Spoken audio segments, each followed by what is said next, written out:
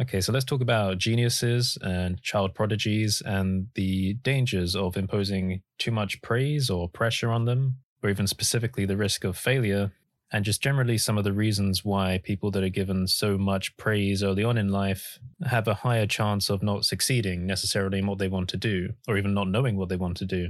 This is a subject that's been rattling around my mind for a little while, and I think part of the reason for that is because we're in a community, a big, open, and creative technical community where there's praise being thrown left, right, and center, which I think is a good thing, certainly for encouragement. But there's also certain situations where we deify certain creators almost, where because a very continual stream of intellectual content is put out on these content feeds, probably on social media, it bounces around, it gets reshared, it gets liked, and it's, I suppose, a form of entertainment. People consume it. Other artists might look at it and feel inspired. Some may feel insecure. That's something that's definitely been happening. But echo chamber praise is something that's always worth keeping an eye on, and that's something that I just want to discuss a bit here. Now, I'm sure lots of people have seen these kinds of things, but you know these TV shows where parents let their children go on, where they're made out to be these prodigies, these geniuses, the next Albert Einsteins and Stephen Hawkings of the world? And it's made to be this big display, and comparisons are made between like the skill set or knowledge of a child compared to an adult or an expert in the field. Well, the question I want to keep in mind here is, out of all of those children and all of those prodigies that appeared on those shows, how many do you hear about on a day-to-day, weekly, monthly, or yearly basis now in the future? Like, how many of them have actually transcended mediocrity and averageness in real life and exceeded to a point where they're now more known than other people? Now, the harsh reality of that is that most of them have not. And there is some reason behind that, and that's kind of what I'm interested in. Because in an ideal world, if you see someone that has a remarkable skill set and a remarkable knowledge base, and preferably has a good personality, then you want them to succeed, and you want them to improve the world in some way.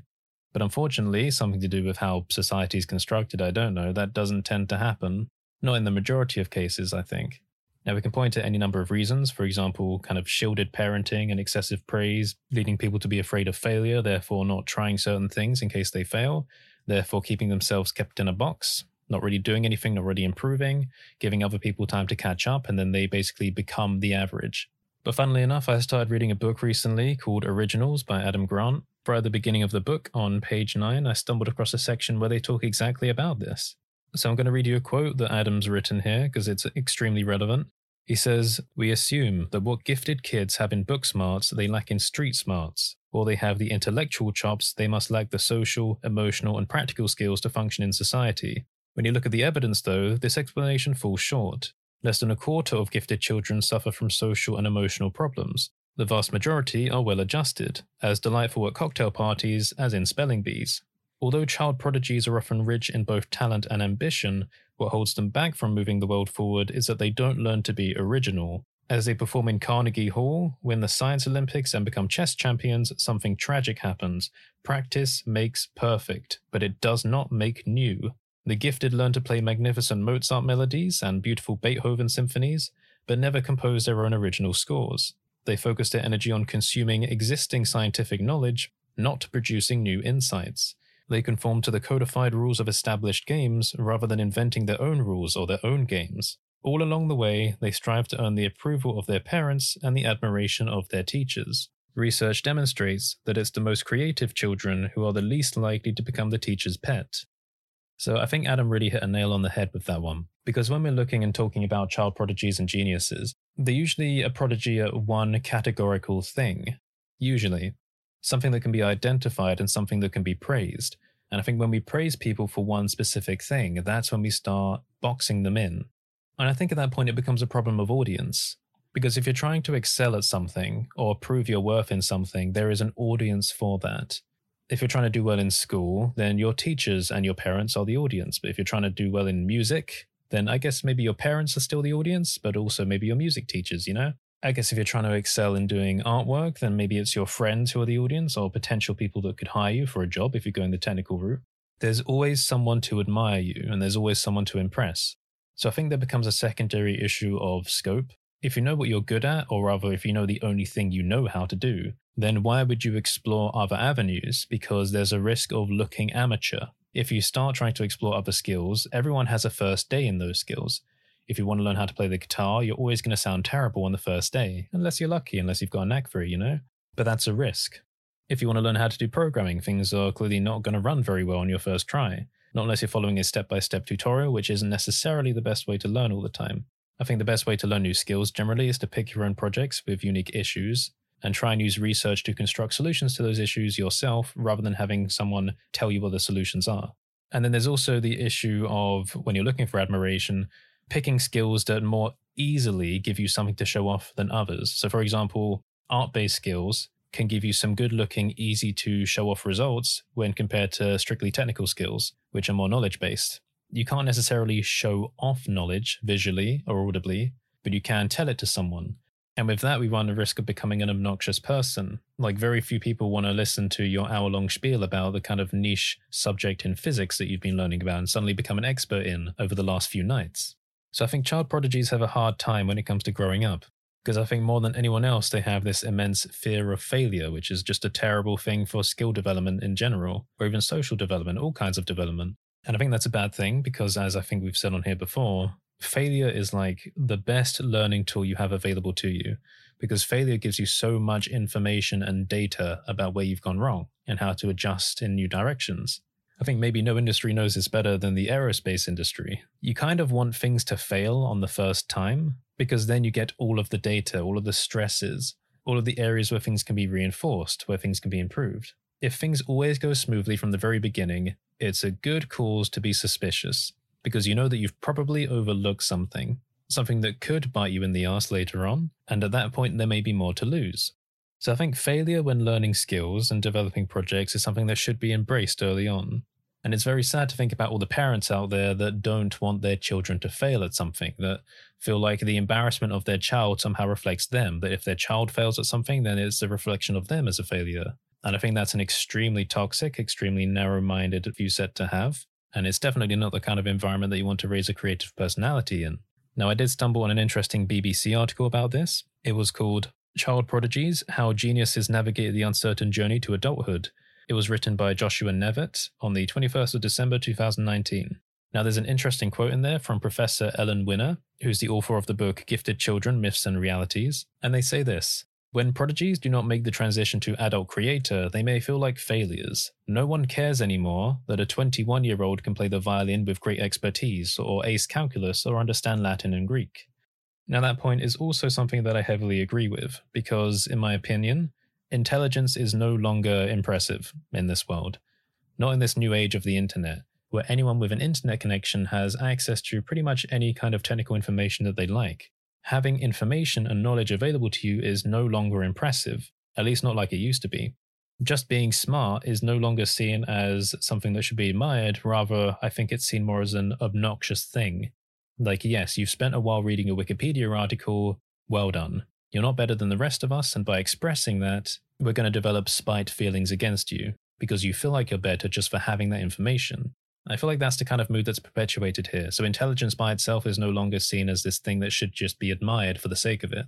I think in the case of child prodigies, the admiration comes not necessarily from the intelligence they have, or the gifted skill set, should we say, rather the interest and the obsession in a subject which is divergent from the average. Now, interest and obsession are interesting things for pretty much all ages when thinking about creativity. Children tend to be more obsessed over certain subjects generally, and that's why we have kids that, can memorize every single dinosaur name, or others with compulsive tendencies which will count absolutely everything they come into contact with and categorize them. But I think then we're kind of breaching into an interesting territory of attention deficits and autism, and that's something I'm definitely not qualified to talk about, but it is something that's very interesting to read about. And also an interesting point to think about there is how any kind of these mental divergences evolve as the human matures, as they grow up and as they learn new things and as they're exposed to society, how they handle these things and how this stimulus will change the way they think and the way they behave. So stepping back, in my opinion again, just to wrap this up, intelligence and knowledge by themselves are no longer impressive, but originality/creativity and capability are impressive. So not what you know, but how you apply it. And I think these are very, very special and specific skills, something that we're not necessarily taught how to develop, something that people find out for themselves. It's entrepreneurship. We call people like Elon Musk geniuses nowadays. We don't necessarily call people that do really well in university or in science fields geniuses, not unless they're given very obvious rewards for it, at least not in the popular context. Geniuses nowadays are people that have knowledge and know how to apply them in extremely creative ways to succeed or to do something that can obviously be measured as success. But I think there's a huge caveat to this statement of intelligence and knowledge is no longer impressive, because it still kind of is, and people get praised for it. But I think the praise comes for a variety of different reasons. In the case of friend groups, someone expresses their interest in something, they demonstrate what they've learned, they create something with it. Friends and family will jump on that and provide encouragement because they want them to continue, they want them to feel good, they want them to make more stuff. But what's the end goal there? Make more stuff, become successful, do something with that information, do something with that skill set. Or alternatively, just feel good. Because we as humans, even though it's not necessarily demonstrated well in this day and age, do have a compulsion to make other people feel good unconditionally. The world feels like a more positive and safe place if other people are happy all the time. Okay, now what about the flip side of this? Keeping in mind the context or the example of the Blender open source community, there's a challenge that happens every year called Nodevember. It happens in November, and what happens is people use the Blender software to create technical demonstrations or pieces of artwork based on a theme that's given for every day of the month. Now, the criteria is that they need to use nodes, so mathematical nodes, shader nodes, material nodes, maybe even geometry nodes now, to create something procedurally or parametrically. So for example, they might start with a sphere or a plane, just something very basic, a simple primitive, and then create something complex from it. We typically see this done with vector displacement, at least in recent years. So it's almost like programmatically making some artwork using very basic fundamentals. Now you can imagine how this becomes an intellectual flexing game, and the results are very interesting to see. And I think that it's beneficial in the way that people doing these things are learning new techniques along the way, and hopefully they share that with other people in the community. So we're collectively making jumps in knowledge and understanding every year by running challenges like this. But there is an interesting and observable downside, which is that people feel very insecure during this time. Now I remember putting a video out in November, I think it was, so convenient timing, and it was titled, "Are You Insecure About Your Artwork?" And it was a discussion video about whether you should actually care about what people think about your work. Now after that, I got about 3 different people messaging me or making some comment about whether they thought the video was made about them. Because of course I'd been speaking to a lot of people at that time and taking a look at their Nodevember artworks. And each of these people had been feeling insecure by looking at other people's work. Because in this situation, people that are considered the geniuses in the community, the people with the higher knowledge base and more developed skills for this type of work, obviously they get more attention in the community because they make something that's really cool, really impressive from a technical standpoint. It gets shared more, everyone sees it, and other people taking part in this competition feel insecure. Of course, not everyone does, depends on the personality type, but it was interesting to observe. Now, that insecurity is a good and a bad thing. It's good because it encourages you to keep trying and keep pushing yourself. But it's also a bad thing because I don't think people should be in competition for creative skills. Now, we run the caveat here that, of course, there's a technical job market for creative skills, so people should be in competition in that regard. But I think from the hobbyist standpoint and from the sake of emotional stability, it's not a good thing to be in competition in that way. Because people run the risk of feeling insecure to the point where they feel like an imposter and then they give up on the artwork because what's the point in trying? They'll never catch up. Well, maybe we should talk about that. Now, going back to this BBC article, they talk about a child prodigy called Lawrence Simmons, or Simons. I'm not sure exactly how they say the last name. And that Professor Ellen Winner has an interesting thing to say about what we've just been talking about.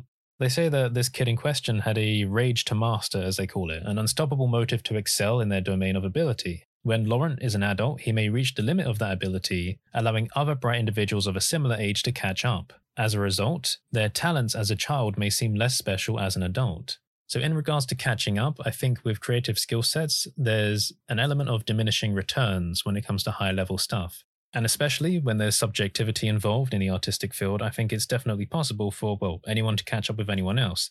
Now, we must also keep in mind that people learn skills and adopt knowledge in different ways. And I don't think anyone has figured out a completely efficient way for doing so. The first people to adopt knowledge and skills might be considered the slowest to do so. And people are always looking for new ways and new shortcuts to pick up skills. Now, people who have spent a long time and have become experts in certain artistic skill sets might say, well, you can't shortcut this kind of skill. It takes a lot of time, a lot of practice. But I would diverge from that. I think you can. I think you can shortcut your way to artistic expertise. It just really depends on the types of projects you do and the people that are teaching you those skills. Because I think what a lot of people do, especially people who are young learning skills, is they brute force their way to expertise in certain skills. They learn it from the ground up. They have nothing to compare it to, no other information or experience to link it to. It takes a longer time, but because they put in the time, because they have a lot of free time, they do develop those skills. Now, people going down other creative roads, perhaps musicians, who knows, just an example, might go through life and suddenly think, right, I want to do 3D artwork one day.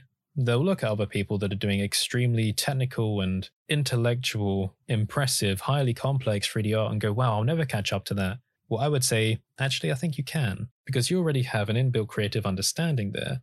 What you need to do is not take the same route of learning that they did. Don't brute force your way from the ground up. Find a way to link it to what you've already been doing. Just as much as we were saying that there's a very special skill that can be developed in learning how to apply knowledge to become, say, a creative genius, I think there's also a separate skill that can be learned in knowing how to adopt other skills by connecting it to pre-existing understandings. So I don't think people feeling insecure about this kind of work when looking at what other people are achieving should feel like they can never catch up. I think they should instead consider whether or not there's a unique, viable path to learning those skills by combining it to things that they already understand, kind of riding along the edge of that comfort zone, not stepping out of it entirely, but using it to accelerate their learning, expanding the boundary rather than creating an entirely new bubble.